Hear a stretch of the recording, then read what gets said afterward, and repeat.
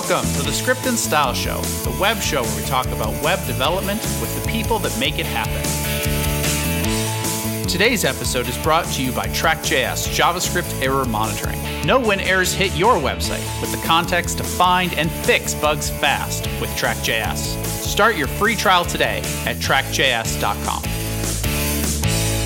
Hey everyone, welcome to Script and Style, the web show where we talk about web development and the people that make it happen. I'm Todd Gardner from Track.js JavaScript Error Monitoring, and my co-host David Walsh, creator of the popular blog davidwalsh.name. How's it going today, David? Good, but not as good as you, apparently.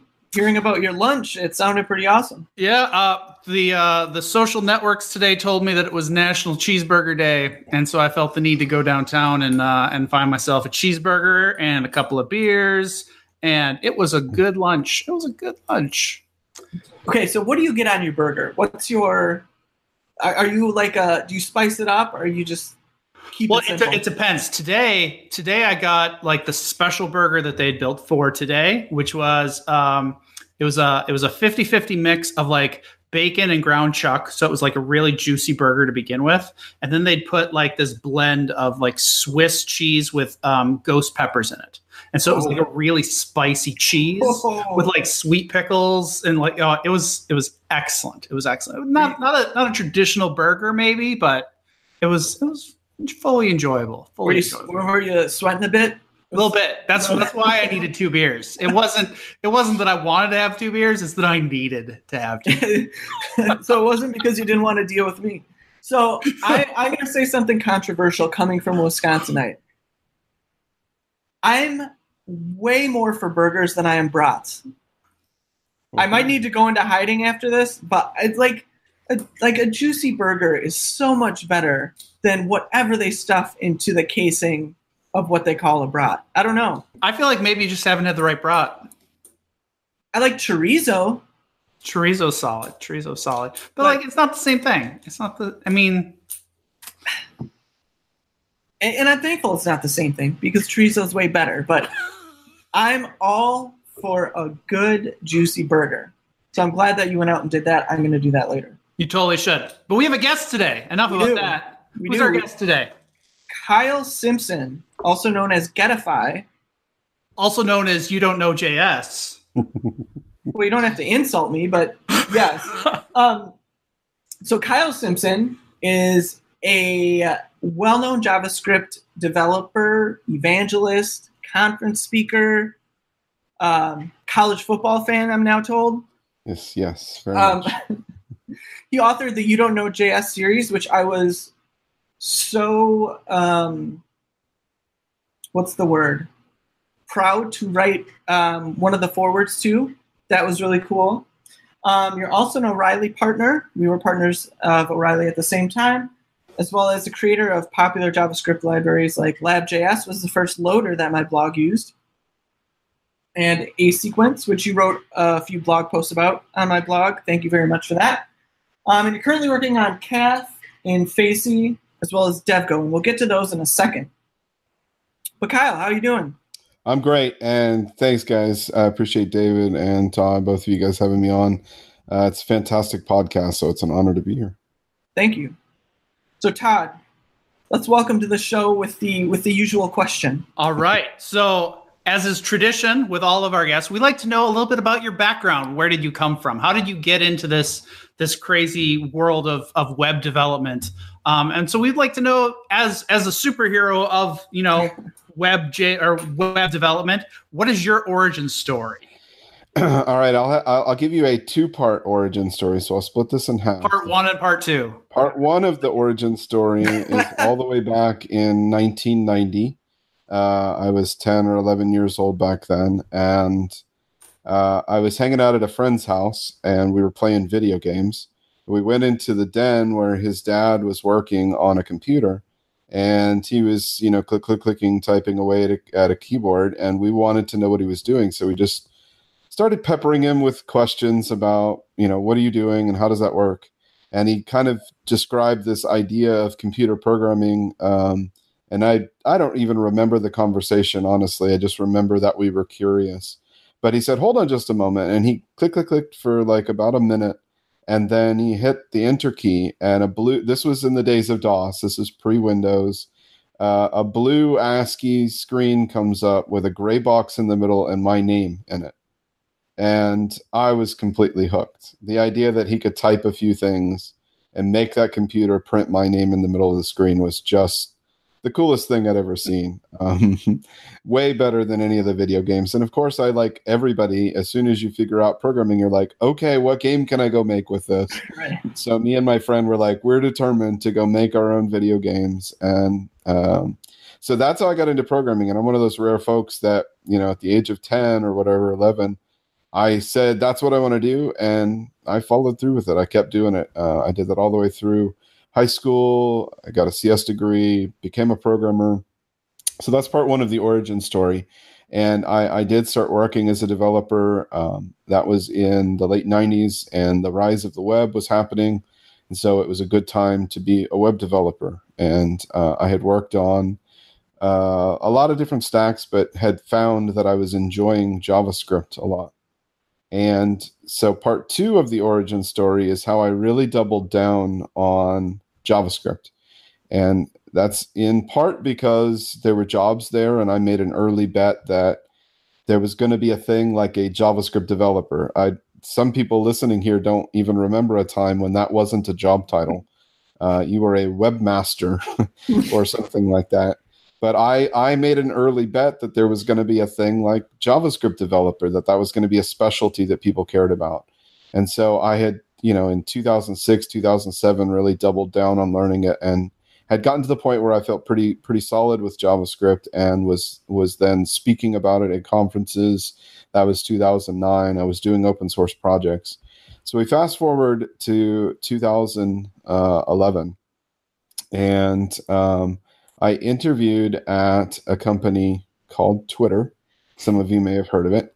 And I knew several people on the team, and they were saying, hey, we want you to come join this team. It sounds like you're great. You obviously know JavaScript, so let's have you come join this team. And so I flew up there and did an interview and was real jazzed. It seemed like it went well. And then I never heard anything for like 3 weeks.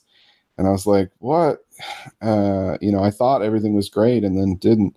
So when I contacted their HR department, their recruiters, and I said, I took an entire day off of work to fly up there. I feel like I deserve at least some kind of, statement of what happened or what was a mismatch or whatever, not just this usual brush off that a lot of candidates get. And they didn't want to give me anything. They gave me the typical thing, but I pushed the issue several times in email, and I said, no, I deserve it. I know people on the team who said they liked me, so there must be some reason, and I feel like I deserve to know what that reason was. So after about a week of pushing on them, the HR person came back and said, one of the interviewers came back and said that he didn't really think you knew much JavaScript.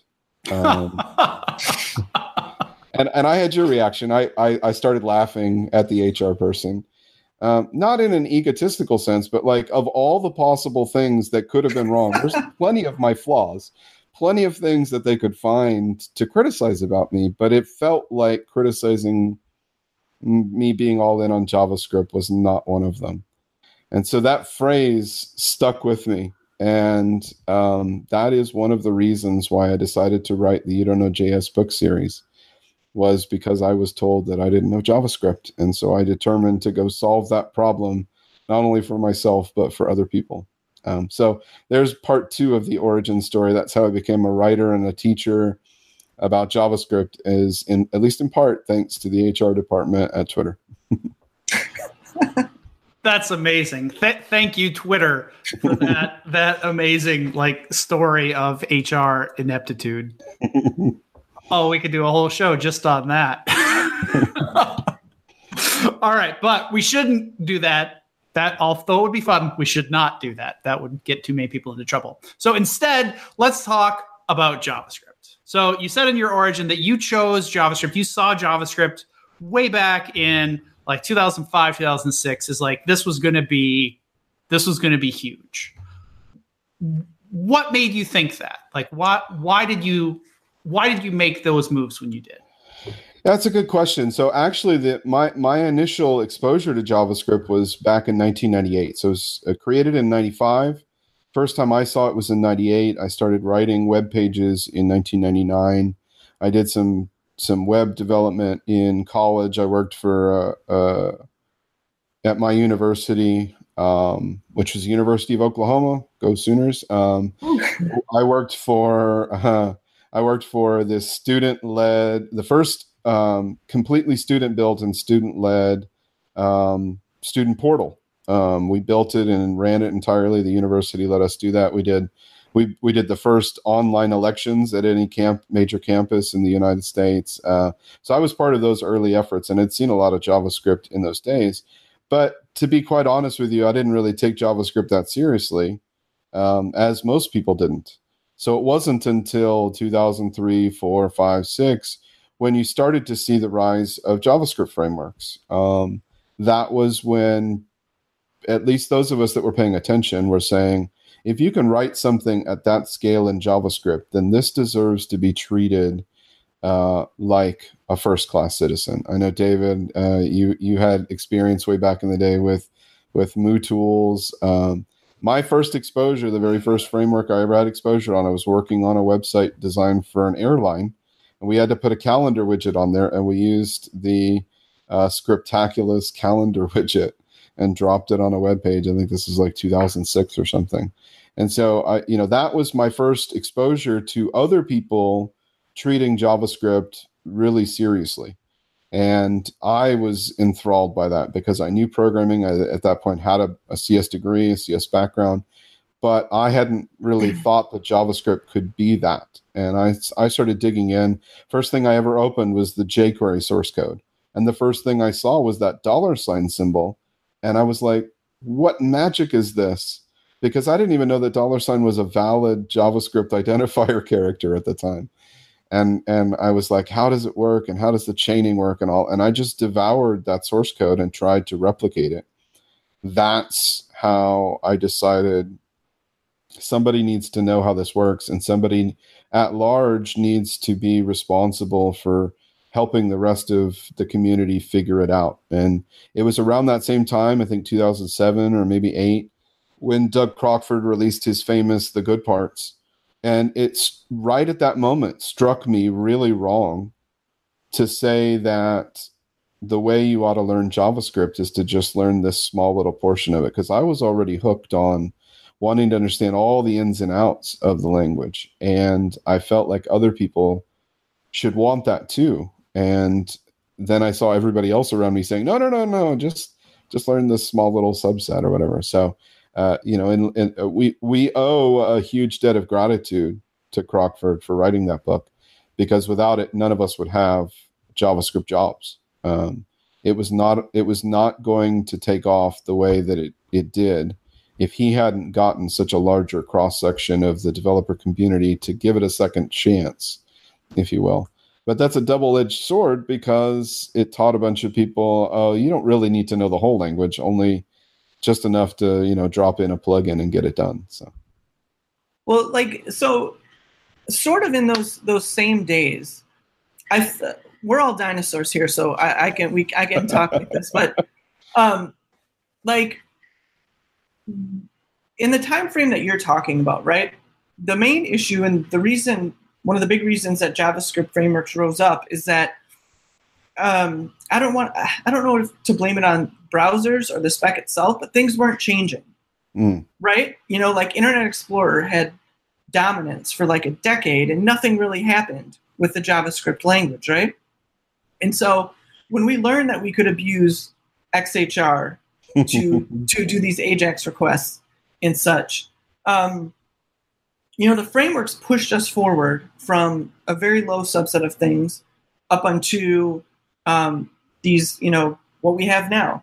And mobile was also a big thrust forward for JavaScript. But my question is, with you having been around JavaScript for this long and having loved it this long, how do you feel about the trajectory that the language is on now? Like I said, it didn't move for a long time, but once mobile started coming out, and I'd like to think that frameworks started pushing things forward, do you think we're Are we doing too much? Are we still not moving fast enough? Like, what is your take on the quickness that the language is moving? It's a fantastic question. And to just fill in a little bit more historical detail there, you said, I don't know who to blame. Do we blame the browsers? Do we blame the spec? There's plenty of blame to go around. And I think if we were to bring somebody like a Brendan Eich on, he'd probably say the same thing, right? There's a whole lot of reasons that conspired. In the same time frame, which I think many people now look back and refer to as the dark ages of the web, but we're talking about 2005 to 2008, 9, something like that, when Chrome first came out. Those were really the dark ages of the web. Maybe go back to 2003 and include, pre-Firefox and stuff. But like, those were the days when the web was entirely dictated by the whims of some large corporation. And the only large corporation that really had a big say-so at that point was Microsoft. And at the same time that there were political struggles on what would happen with JavaScript, we had the ES3 standard in 99. And then in 2003, we're trying to get the ES4 standard, and they're basically saying, no, we're not going to do ES4. It was basically warring factions, and they couldn't agree, so they just gave up. So at the same time that they gave up on doing anything for the future of JavaScript, at least at that time, Microsoft famously said, we think the web's probably not going to go much further than IE6. And they famously, repurposed their human resources to other tasks, and they stopped innovating in the browser space. So you have political factions who can't agree on the spec, and you have the only company who can do anything about the web saying, the future is probably in something else like proprietary plugins. It's no wonder that the web stagnated and almost died. And so you lay that over my tech career. I was working in 2005 and so forth. I was working at a company building web applications when IE5.5 came out, and I remember the eye-opening and jaw-dropping moment when we realized in IE5.5 that you could do an XML HTTP request and what that meant. And so at this time, you have people like me and tens of millions of others, I'm sure, who are fascinated by what we can do with this tech. But the people who are running things are saying, we don't really care, right? And that juxtaposition was really unhealthy for a really long time. And it led to people jumping onto the Flash ship, and it led to people jumping onto the Java plugin, and later into Silverlight and ActiveX and all these other answers for how the web could move forward when there wasn't just one corporation running it. And thankfully, there were some other people who said, we should go start the Firefox browser. And there were some other people, like at Google, that said, we can build a browser called Chrome. And there were some, people that said, hey, we should put a browser on Mac devices, and we should go build an iPhone and have web be at the center of what the iPhone's going to be. Thankfully, those people had a vision for something different than that proprietary plugin world that it seemed like we were destined for. And so the resurgence of the web, when it reemerged from the dark ages in 2009, 2010, it came in with a vengeance. And people said, man, we've got a lot of catching up to do. So they had to make up a lot of ground with the JavaScript spec, and they had to make up a lot of ground with the technology that was driving it. So we got the browser wars, and performance was the big thing. I mean, Chrome was basically founded to say, we can do web performance better. Let us show you how to build a JavaScript engine that can do it more efficiently. And everybody else jumped on board. And that is so profoundly important to what we do today, that they did that back at that time. And they said, let's go and do that. So when you take that historical perspective into account, and then you ask what's happening with the web today, what many people are referring to when they refer to the progress or the rate of change of JavaScript, they label it as exhaustion, or they label it as fatigue. JavaScript fatigue is that famous phrase that comes around. So my perspective is that we had a tremendous amount of time to make up for. And so it's understandable that there was a lot of pent up, angst and anxiousness to push JavaScript when it really shouldn't have needed that much effort, but we had to because there was such a long period of time where all these huge macro level forces were conspiring against that advancement. Now, the other layer that I'll put on top of that, a personal layer, is, as I was just referring to a little while ago, one of the things that has troubled me almost for the entire time that I've been in JavaScript is this dueling force of, hey, developers should know their tools and they should take pride in their craft. If you asked a C++ developer, for example, have you read the spec? 99 out of 100 of them are going to raise their hands. But when you ask a group of JavaScript developers, 1 out of 100 are going to raise their hands and say they've read any meaningful part of our spec. And so one of the reasons why I think we have fatigue over the rate of change is because we've kind of convinced ourselves that JavaScript ought to be easy and simple. And that doesn't fit at all with the demands that have been placed on JavaScript by such a wide constituency. The demands to put 60 frames per second 3D rendering in the browser, and the demands to have JavaScript running in light bulbs and robots and watches and TVs and refrigerators, and all these other demands that are pulling JavaScript far beyond anything that Brendan ever could have imagined. It doesn't fit to think about JavaScript as this, I should be able to glance at it and immediately know it. JavaScript is far more sophisticated than most things that developers could set about to learn right now. When you consider the entire ecosystem, when you consider the language, when you consider all of those constituencies. And so what's really broken here, I think, is that it's our expectation that we should be able to just read a quick little, release notes and, okay, I got it. I know all the new JavaScript stuff. Every time JavaScript releases a new spec, every one of us should be responding with, wow, there's a bunch more that I need to learn. And I need to go find all the blogs and all the books and all the online courses I can to learn all that new stuff. But instead we take it as, oh my God, somebody moved my cheese. I just thought I had it figured out and now they've changed it. That's an attitude problem. And it's one of the things that I've kind of spent my career trying to fight, trying to inspire people that you should approach this as it's exciting as an opportunity to always have some new thing to learn. So when people ask me what's happening with the pace of JavaScript, what's happening with the changes, there are clearly things that I'm concerned about. There are many things that I disagree with. But one of the things that I'm not concerned about is that JavaScript has a bright future with lots of evolution ahead. The future of JavaScript is far longer than the past of JavaScript, as far as I'm concerned. That's why I think it continues to be a really good bet. And I think the best way to make that bet is to center your perspective around continued education. So I'm a teacher, so I'm biased in that way, but I think that's the way to deal with the fatigue, if you will. One of the things that I was thinking about during that answer was you said how the uses of JavaScript have been expanding, and like we're using it in light bulbs and we're using it in electronics, and we're using it in all these places. Isn't part of the reason why we did that because the learning curve of JavaScript is so much simpler than other technologies? Like when you go to say, I want to build robots, what language am I going to do?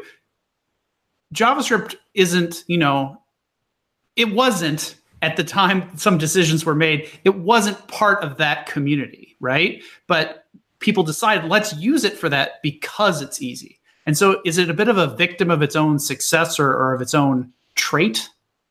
I would take issue with that. I mean, I can't speak for everybody, obviously. So it is undoubtable and indisputable that what you're saying certainly was on the minds of some people. It must have been. But I would take issue with the premise that what is good about JavaScript is that it's easy to learn. that isn't why any salient argument could ever have been made to put JavaScript in some other environment, to put it in some other kind of platform.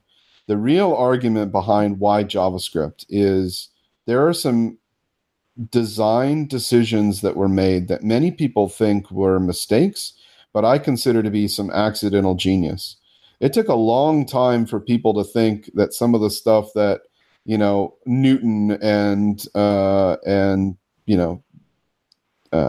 Einstein and others were proposing was true. And in some cases, long after their death. I think long after Brendan Eich has come and gone, we're going to be looking back on those early design decisions that he made. And instead of saying for the, trillionth time, oh, what a dumb design, I think we're going to be saying that was brilliant. And we couldn't have even possibly foreseen why that would be. And so I think when we say easy to learn, I would twist that and say, I think one of JavaScript's strengths is its approachability. That doesn't make it easy to learn. It makes it easier to comprehend as you're learning. It has a layer of approachability to it that I don't think all languages have. He designed it that way, and the early folks that designed JavaScript designed it in that way because they were always playing catch up. The perception that it was this dumb kid brother was very persistent. And so they needed to, almost in a marketing sense, be more palatable to people. That is not the same thing as it's easy to learn. It's the equivalent of the first thing that you learn comes more naturally to you. There is actually a much wider swath of things to learn in JavaScript than I would say even in C++. I think JavaScript is much more challenging to learn when you consider the entire breadth of it. But your first steps into JavaScript are far more natural and reasonable. That's one of its strengths. Another one of its strengths, one of its design decisions, was it didn't force you to choose a paradigm. If you pick Java, you have to pick the class-oriented paradigm. There's just almost no other option. Yeah, I know there's like some tricks where you can try to be functional with Java, but I mean, Java is class-oriented. Let's just, face it. So many languages force you to choose paradigms, and JavaScript said, let's be a lot of things to a lot of people. Let's be the first true mainstream multi-paradigm language, not only where you can pick these different paradigms, but you can mix and match them in the same program as is appropriate to the task. That's an ultimately pragmatic perspective on the design. And I think the biggest reason why you pick JavaScript is not, hey, JavaScript is easy to learn, or even that it's easy to approach, or even that we have all of this freedom.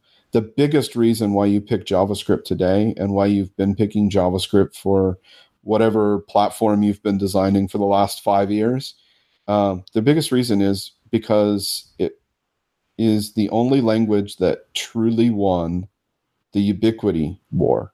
Many languages tried, and many languages ended up having to answer ubiquity through closed, locked, vendor lock-in. JavaScript won the ubiquity war by being at the center of the largest open platform that's ever been designed by mankind.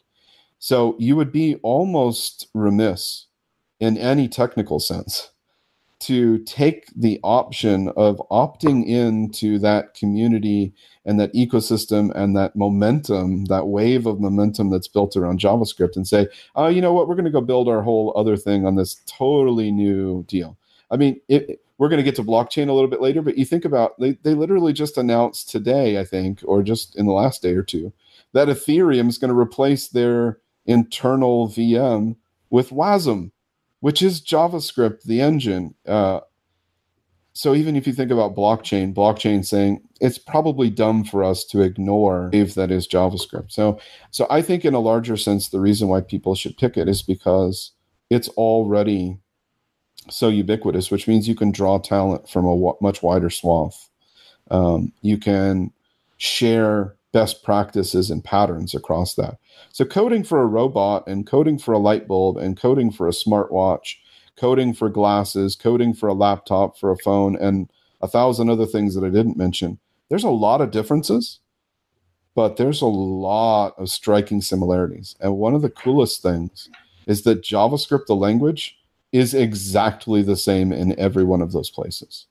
that learning investment pays off so much more broadly than any learning of any other technology that I can possibly imagine. Awesome. So just quickly, what would you like to see next added to JavaScript?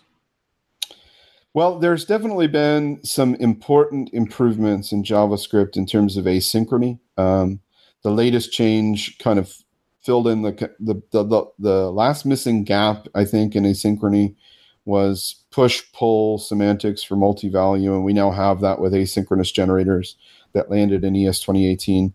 So I think there's going to be less stress on maturing the asynchronous part of JavaScript as there has been for the last few years. And I think that's going to free us up to pay attention to some other areas that need to mature. One of the features that I'm particularly excited about and looking forward to is pattern matching. That's being championed, I believe, by Brian Turleson, who's the editor of the spec. And I'm real excited about that. And many other languages that already have that, there's reason to say JavaScript is missing that feature. Not just that it'd be a nice to have, but that it's really kind of missing in a sense. So I'm looking forward to that. There's a bunch of little small things that will affordances that will make things nice, but I think a big shift will be that. We just got kind of, it's not fully finalized, but it looks like it's probably going to now hit finalization, which is BigInt. And that was another huge thing that was missing from JavaScript, was the support for big integers. We now have that, and that will probably be the predecessor to something like Big Decimal, which maybe fully replaces the IEEE 754 overlords that have hung over us for 25 years now. So I think those are some really big things that are happening for the language itself that will fill in a lot of the gaps. And increasingly, the old school complaint of JavaScript is buggy, JavaScript is slow, JavaScript is immature, JavaScript is inconsistent. The people that keep saying that are going to be increasingly sounding like the out of touch folks that haven't paid attention to what's really happening. I think if you took an objective look at JavaScript today, you would have to admit that the maturity level of JavaScript is every bit as much as deserving of, any of the other communities out there. We're not that dumb kid brother anymore. So you mentioned that there's going to be new features, which means there's more to teach. And moving on to you being a teacher, one of the things that we've asked a bunch of people is, do you think that the ecosystem around JavaScript, the tooling, makes JavaScript less approachable than it was, say, 10 years ago? Is the learning curve for JavaScript increasing too much because of everything that we're putting around it? As with most things, that is an answer that is going to have two sides to it. So first and foremost, unquestionably and indisputably, we've raised the barrier to entry to JavaScript as a collective community by creating this much tooling. And I will put a personal note on that, sort of anecdotally. I've been asked this before, but I would freely tell you that I deeply believe that I would not be able to get a job today if I were to go into a JavaScript job interview, because JavaScript job interviews today don't really ask that much about JavaScript, the language, which is what I've spent the last decade focused on. Now JavaScript job interviews are, all right, so I need you to go ahead and configure Babel and Webpack and then set this up and deliver it over this and, package it with this way and make sure you're using Prettier and do you have standard in there? And hey, we need to, involve the JSX precompiler. And by the time you get all of that done, then you can write your first line of JavaScript to show that you know something about the language. I know what all of those words are that I just said, but I literally, to save my career, couldn't do any of what I just said. I couldn't set up any of that stuff. I don't keep up with it to that level. I don't use a lot of those things because I'm sort of old school and I hand author my HTML pages, as uncool as that sounds. And so I think we've unquestionably raised the bar. At the same time, all of that was invented for really, really good reasons by really intelligent people that had really valid problems that they were trying to solve.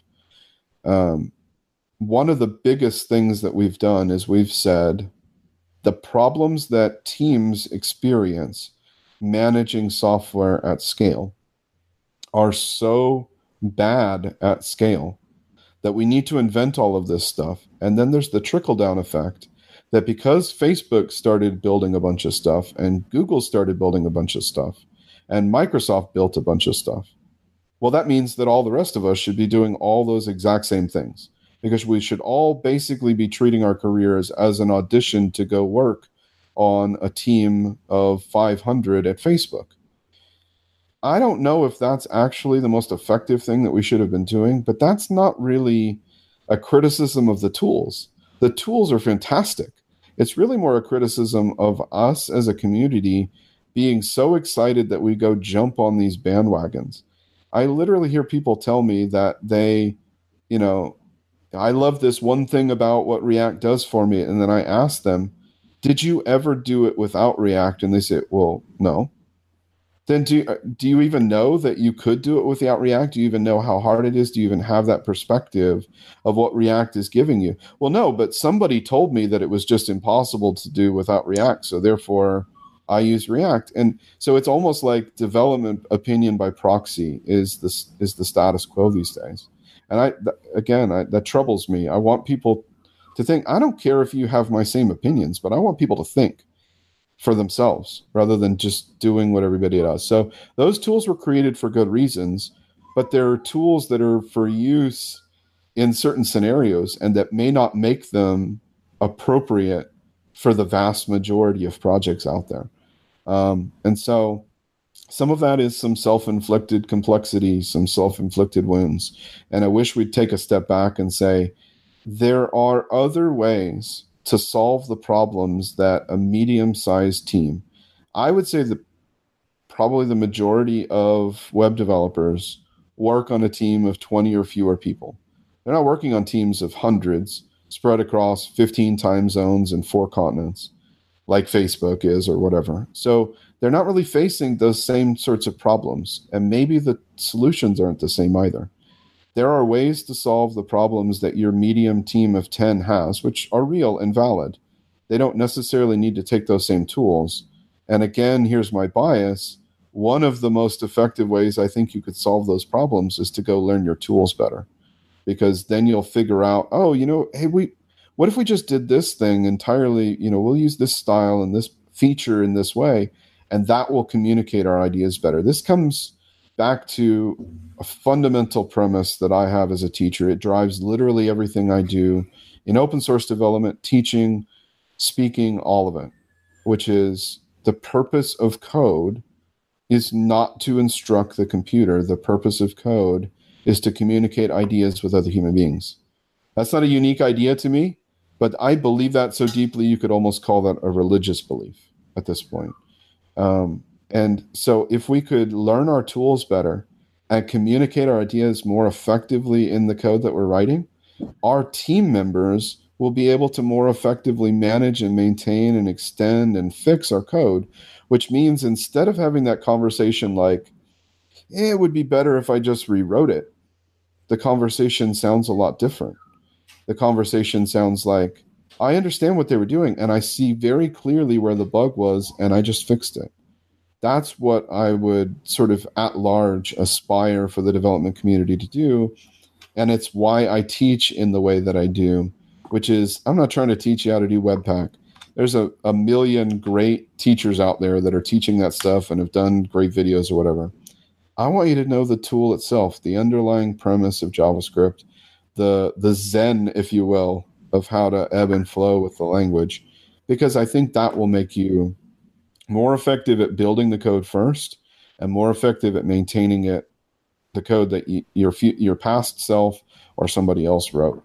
And I think that is a way to maybe address the fatigue that people have, the frustration that people have over that much higher barrier to entry that we've created. So what do you see as a teacher new people to JavaScript struggle with? Well, setting aside those obvious things like that, I think one of the biggest things that JavaScript developers seem to struggle with is that they look at a language that has these multiple identities, these multiple paradigm identities, and they say, what am I supposed to make of a system that has both a strong functional closure system, and also it seems to be trying to convince me that it's a class-oriented system? What am I supposed to make of that? And I don't think enough people, and I would include myself in this, I don't think enough people are effectively communicating how you navigate those different identities in the language. And so you see people doing really Frankenstein bastardized things, not because they are idiots, but because nobody ever showed them how to juggle those different things and how to effectively intermingle them. I genuinely believe this, and this makes me a heretic, but I believe you could absolutely write a program that in parts was very, very heavily functional programming oriented. And in other parts, you could probably make very good use of class-oriented coding. And in other parts, you ought to just do the pragmatic, simple, straight procedural programming. All three of those have their place in the same app. But we don't hear anybody talking about that. Everybody says, no, you've got to be my flavor of, and most of that, frankly, is dictated by the framework you choose. If you pick this framework, they've already chosen the paradigm for you. And good luck trying to go outside of that. And so I think we could do ourselves a much better favor if we were to help teach in isolation those paradigms, but even more importantly than that, how to effectively navigate and weave those together to make the best program. To me, the best code is not functional or class-oriented. The best code is not React or Angular or Vue. The best code is the code that communicates its ideas most clearly. The best code is the code that is no more than what it needs and no less. It is the bare minimum to get the job done, no more, no less. That creates a smaller surface area for maintenance and bugs, creates a smaller surface area for that next new hire. When you hire them on, and because you don't have any onboarding plan, you just say, go look at our code for the first 2 weeks. Well, if you have a smaller and more modular and simpler code base, that is a much easier task than what most people face when they join today. And so I think we can effectively address those concerns if we start trying to teach people the different identities of the tool and how to sift that out in real world applications, not just in theory. So before we jump out of teaching, I want to ask you about conference speaking, because you're a prolific speaker. Like I said, you partner with O'Reilly. I've seen your name everywhere. How can people, when it comes to conferences, what do you recommend the attendee expect, and how can they be successful attending a conference that you're at, or any other conference?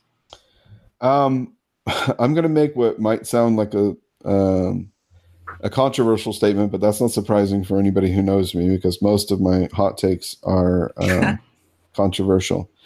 I think the least important part of any conference are the talks. As a matter of fact, I think conferences ought to do away with the talks. Not do away with them in the sense that no content gets presented, but the talk isn't and shouldn't be the focal point of the experience. The reason that we should be gathering together in these giant expo halls is not to sit quietly in a dark room while one person stands up there and goes through some animated slides. The reason we should be gathering together, and we're missing this. I mean, it sounds silly, but we're missing the most critical thing that we could be doing, which is bringing people together to discuss and collaborate. That term, the term that most people will have heard would have been the hallway track. But I don't just mean this anecdotally. I'm saying we ought to build the conference as the hallway track and get rid of all that other stuff that's distracting from the most important part. Our intercommunication, our interdependence, our intercollaboration with each other. Put the conference talks online in recorded form. Let people watch those for free whenever they want for 3 months. And then have an event where everybody gets together and discusses it and hacks on it and teaches each other and helps each other, go further. That's the conference I'd build if I was ever going to build a conference, because I think that's what we need to be doing. So given that I haven't built that conference and that conference doesn't exist, my advice to you is do go to some talks, do go learn some things, but don't go to a talk expecting to come away an expert. Go to a talk that you think is going to inspire you to find something to dig into a conversation with. And then immediately, right after that, don't go into the next talk. Go find somebody, maybe that was hopefully in that talk, and sit down and chat with them about it. Collaborate with them. Hack on some code together and try out the ideas. Gather a group of people around and have a big, Q&A discussion or open discussion about it. To me, that is how you're going to get more out of your conference experiences, looking for those moments of content to be inspirational that lead to collaboration with other humans. Todd, I know you feel exactly the same way, don't you? I could see it on your face. I do. I love everything that you just said, Kyle. I love I love everything you just said. I have, in fact, done talks at conferences about how to get stuff out of how to get the most out of conferences, and a lot of it echoes that. It's about engaging with people. Talks are just to get you started. Like go and meet new people, spend time in the hallway track, go and build new connections with people. I think that's fantastic. More conferences like that should exist. I wish they would. And I wish, instead of me going to do it, because I'm too busy, I wish somebody would go take that script and build it. The problem is that with less structure, there's more like just general chaos of like, how do you get, a company to fund sending people to an unstructured event like that? I think the companies that would fund that, if we're just brainstorming here about the strategy of conference organizers and getting sponsors, I think the companies that would most want to fund an event like that are companies that want people in the community to hack on that company's particular tools or frameworks or APIs or whatever. They can create those sponsored environments where people can get together and create little mini hackathons, if you will. To me, that seems like a natural fit. There's lots of companies that want the community to participate. They just, they're stuck doing it 20 people at a time, running these little hackathons in every random city of the world. Why wouldn't they want to go create 30 hackathons right in the middle of a giant conference? That seems like a way more effective use of their money and time to me. So while we're on the topic of conferences and training, I know you've done a lot of work in that space. How can people find information about you and the stuff that you're doing?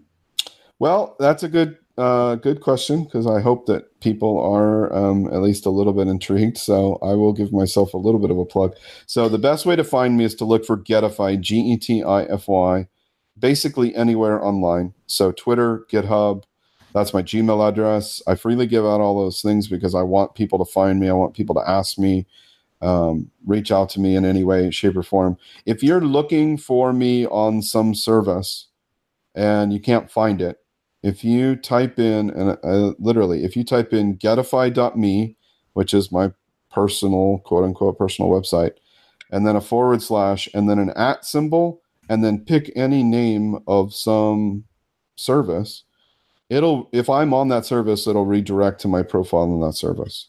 So I've tried to make it as easy as possible for people to find me anywhere. What I do is I write about JavaScript. So I have the You Don't Know JS books. My latest book, which we'll talk about at the end, is Functional Light JavaScript. So trying to give you a pragmatic view on functional programming in JavaScript. So go check those out. Those are on my GitHub. I've got a number of projects, and I teach JavaScript for a living. So if your company would like to have me come teach, email me or tweet me, and I'd love to, chat about coming and helping you with that. But I just look for Getify online and you'll find me somewhere. That's great. So when you're doing this sort of thing, when you're participating and doing training, you've often kind of been an advocate for the web in general, and I think that's kind of been a vein in what you've in the story you've told us today. You're kind of like an evangelist or an advocate for the web, and lately you've been talking a lot about like service workers. Can you give us some details about what you've been doing with that and what you've been working on? When people ask me for my job title, since I'm self-employed, I get the freedom to make up whatever I want. And when I make up my own job title, it's Open Web Evangelist, which is peculiar because that doesn't say anything about JavaScript specifically. But I don't think JavaScript is as interesting if you take it out of the context of what it can do. And I think one of the most powerful environments that JavaScript can be used today is on the web. So the Open Web Platform is a natural context within which to discuss JavaScript. That means that I naturally need to be aware of what is the greater web platform doing, what is HTML, what is CSS, what are they doing? And one of the biggest moves that's happened over the last few years is to move web applications out of the browser, if you will, into taking the place of real applications and devices, and that's through progressive web apps, PWAs. And I've long known about the concepts that make something a PWA, like using a service worker for offline ability, like using responsive web design, those sorts of things. I've long known those concepts as concepts, but I decided a few months ago that it would be a good time for me to actually try it myself, instead of it just being the theory of it, that I would really start building it. So I built out a progressive web app.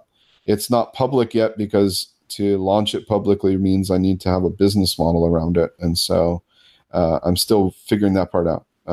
But in a bigger sense, it taught me a whole bunch about what it means to build offline and build accessible and build responsive and build adaptive and all of that. And those are all principles that I think that live in the very DNA of what the open web is about. They're the things I think that make the web unique. And they're the things that I think could make the web really have a chance to win out over the last big proprietary vendor lock-in walled garden that we face, which are the app stores. All the others have died and app stores still haven't. And I want app stores to die because they aren't healthy for us to collaborate through. And so I think the open web is our best weapon to kill those app stores.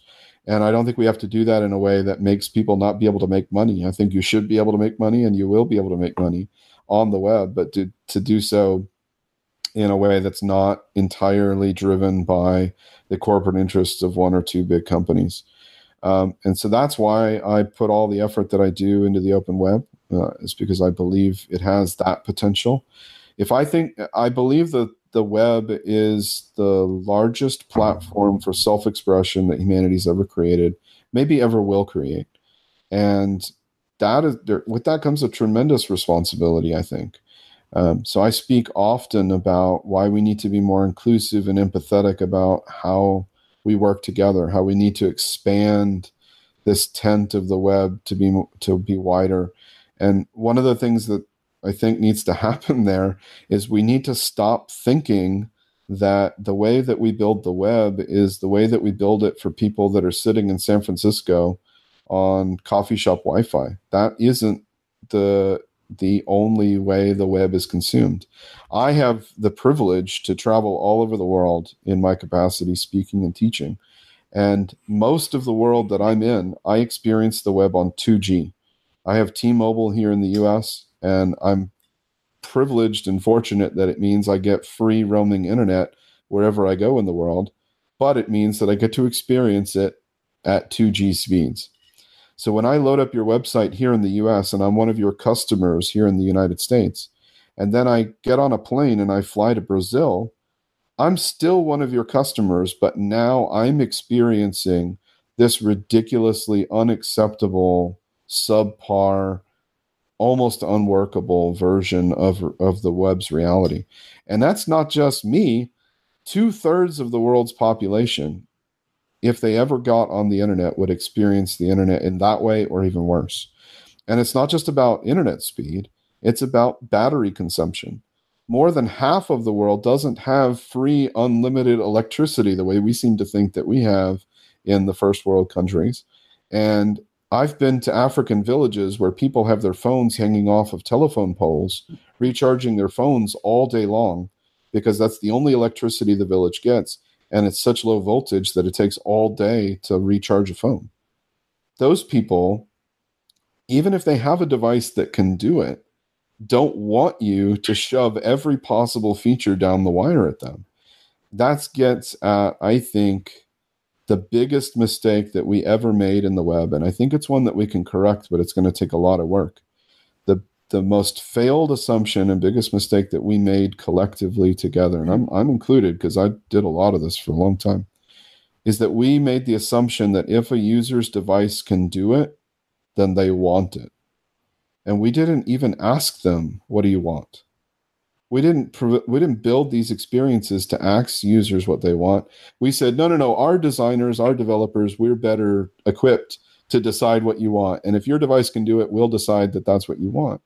That isn't how the web needs to be experienced, to be inclusive and empathetic.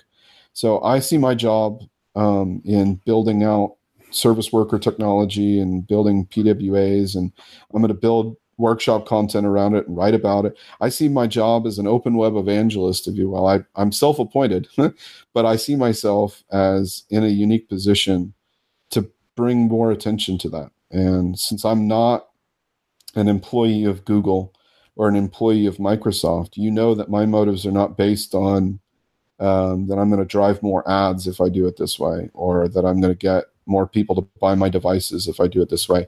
My motive is, this is the most important thing that we've ever built as humanity, and we need to extend it beyond those few big population centers to all the rest of the world.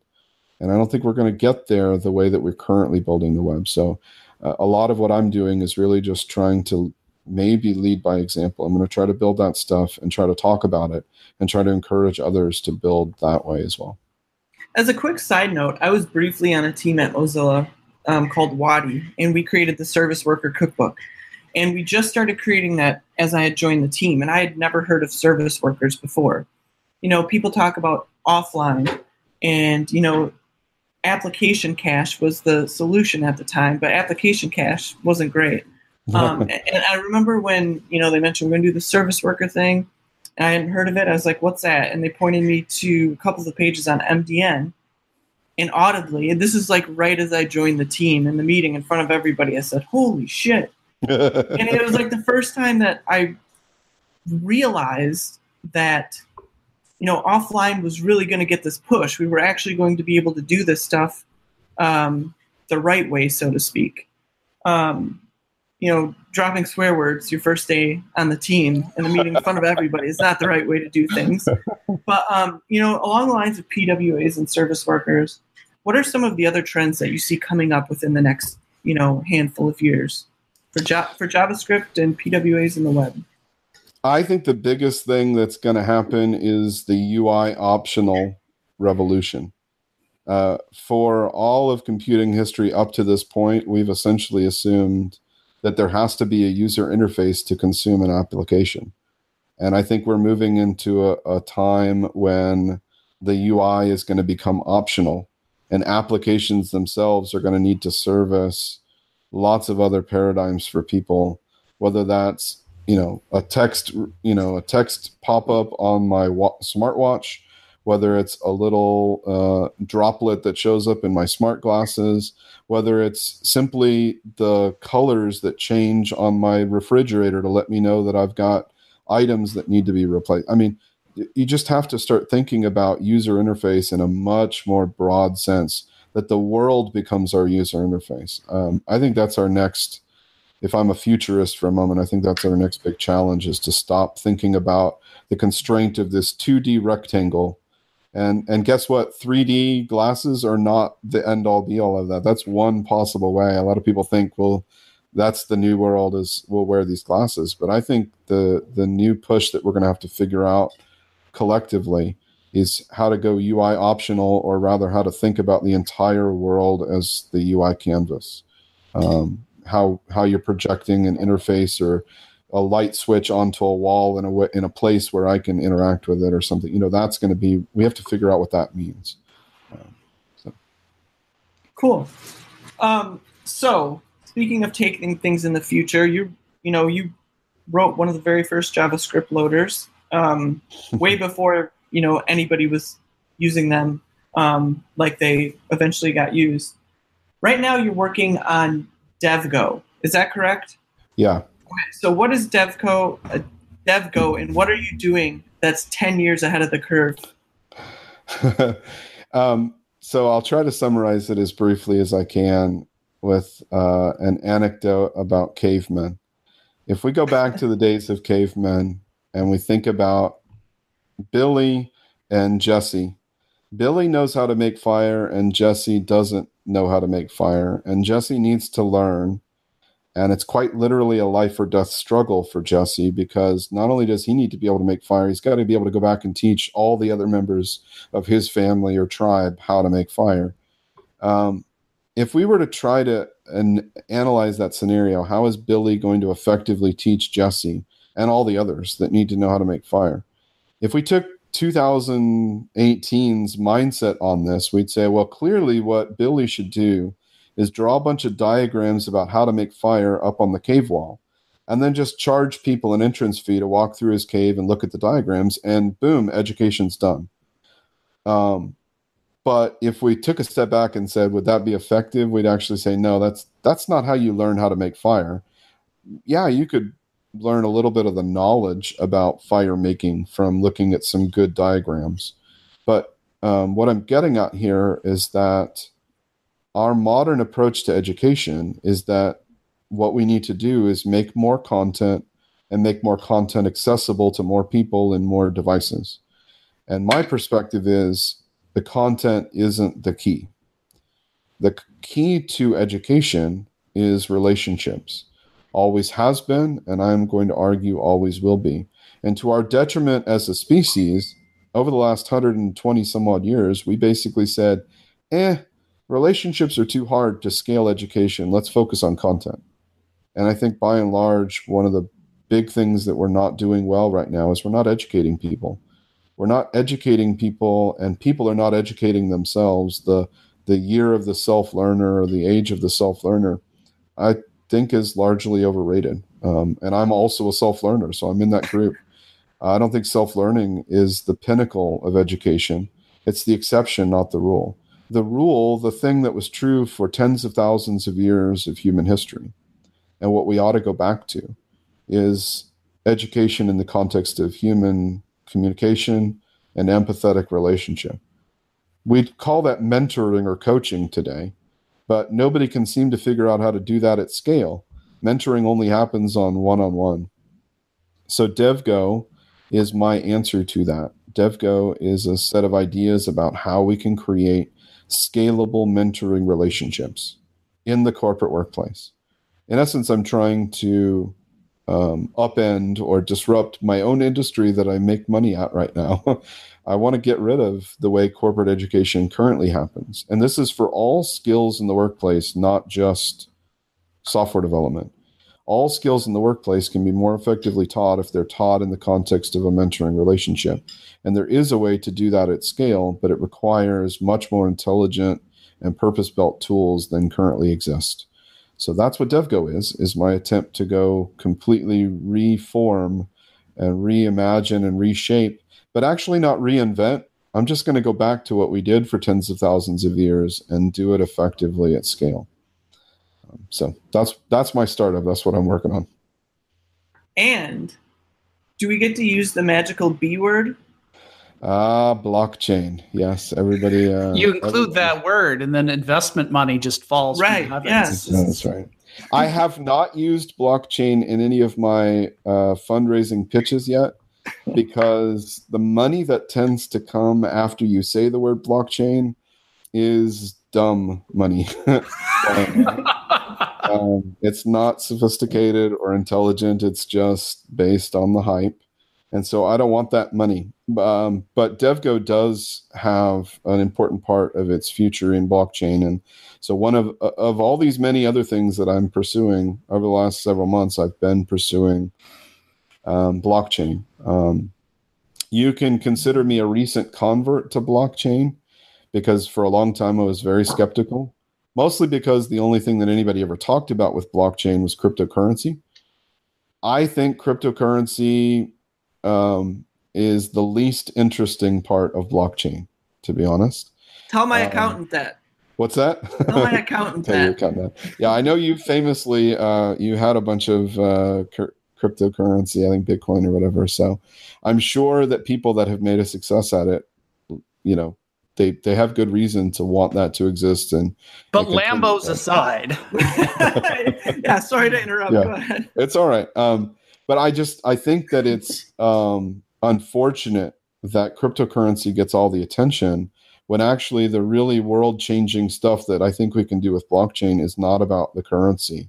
It's about these other usages of the tech. So in the shortest synopsis I can give you, the reason why blockchain is important and interesting is it allows any two entities, whether they be two companies or two people or a mixture thereof, it allows any two entities that otherwise have contrasting sets of priority. They're competitors, if you will. They don't actually want the same outcomes. So they can't trust each other. It allows those two entities to interact in a way that mutually benefits both of them, but it does so in a way that is completely trustable. So it creates a DMZ, a demilitarized zone, if you will, between two untrusting parties. And in between, we create out of thin air trust. And the way we do that is math. The math behind blockchain is what we can trust. And if we can create a protocol for collaborative data sets that any two entities can say, I have a need for that data set, and you have a need for that data set, and we have competing interests of what we're going to do with that data set, but we can at least agree that that data set will be managed by these principles. Now, all of a sudden, we can collaborate in a way that we never would have before. I think that is the promise of blockchain, and it's why blockchain is going to change the world. So I'm a recent convert to that. And in part, it's because I was facing a set of questions about something I want to do with DevGo. And it literally, I had a shower moment one morning last year, and I realized blockchain is how we fix that. So I set about to create a free-to-use blockchain. When I say free-to-use, meaning you don't have to pay a transaction fee to transact on it. And that's part of what I think can be the next future of the 4.0 of what blockchains can be, is free-to-use blockchains that exist for the public good, much like a Wikipedia, if you will, but with in blockchain form. Those need to exist for the public good, and I'm building one of those and hope to launch it at some point. DevGo is going to use that to accomplish part of its mission of creating this completely reshaped way of tracking your education cross job. And that's why I'm interested. Of course, DevGo is also going to include education about blockchain. You're going to need to learn about blockchain. But I've worked with some partners in the blockchain space already. I built out some curriculum for an online school that teaches blockchain development called Hatch. So you should check them out if you're interested in getting more into blockchain. But I'm a believer now, but it took me a long time to get there. So how does this fit into DevGo? Can you talk about the problem that you solved with it? Yeah, I can talk about it in a general sense. One of the biggest premises that I have driving DevGo is that you should think about education as a continual process. And that means that it needs to be independent of the place that you happen to be working. If you go to a job and you spend 5 years working there, you're undoubtedly going to learn a set of skills. And then when you go to the next job, you're going to put on your resume those keywords. You're going to say, I learned these things. Now, there'll be things that you learned at the company that are proprietary. but you're still going to talk about the fact that you learned those things, even if you can't share the proprietary information. And so what we have there in that sense is that there's a metadata layer on top of what we learn, which is not what we learned, but how we learned it and who we learned it from. That's a really critical piece. And it's critical that that be independent of where you work, because if I build a platform like DevGo and you learn some stuff while you're a Microsoft employee and then you leave and you go to another company who uses DevGo and your profile restarts to zero because the new company gave, you have a whole new email and a whole new profile. That doesn't reflect reality.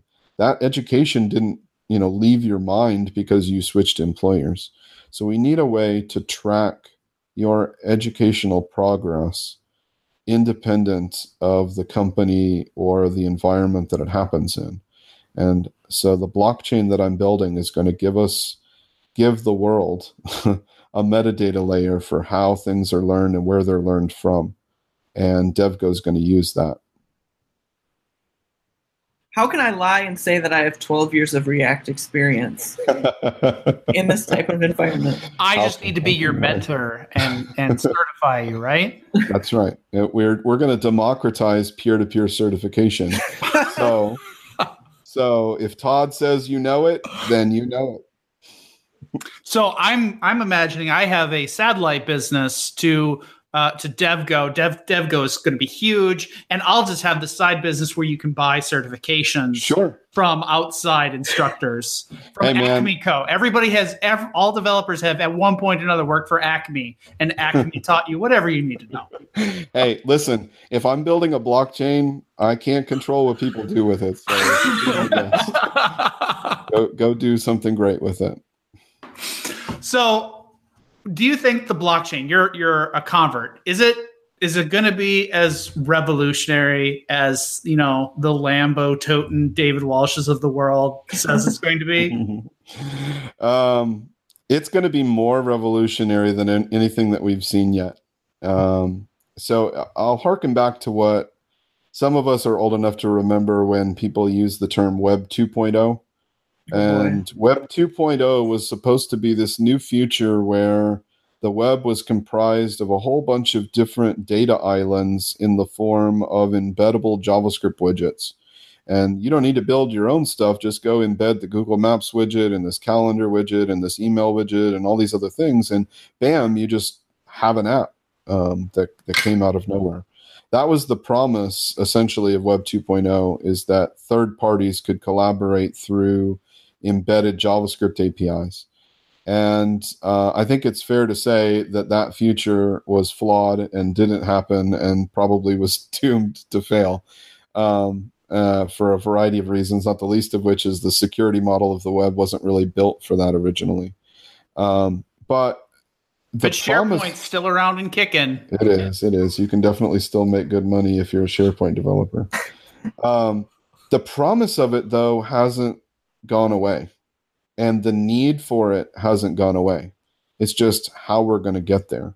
So I'm envisioning that what blockchain is going to do, if you think about it the way I just described it, which is essentially the data is the protocol, and the protocol enables collaboration between mutually untrusting parties, then what that means is that we can accomplish that vision of mashups, if you will, but mashups where the collaboration happens through those data protocols, through blockchain.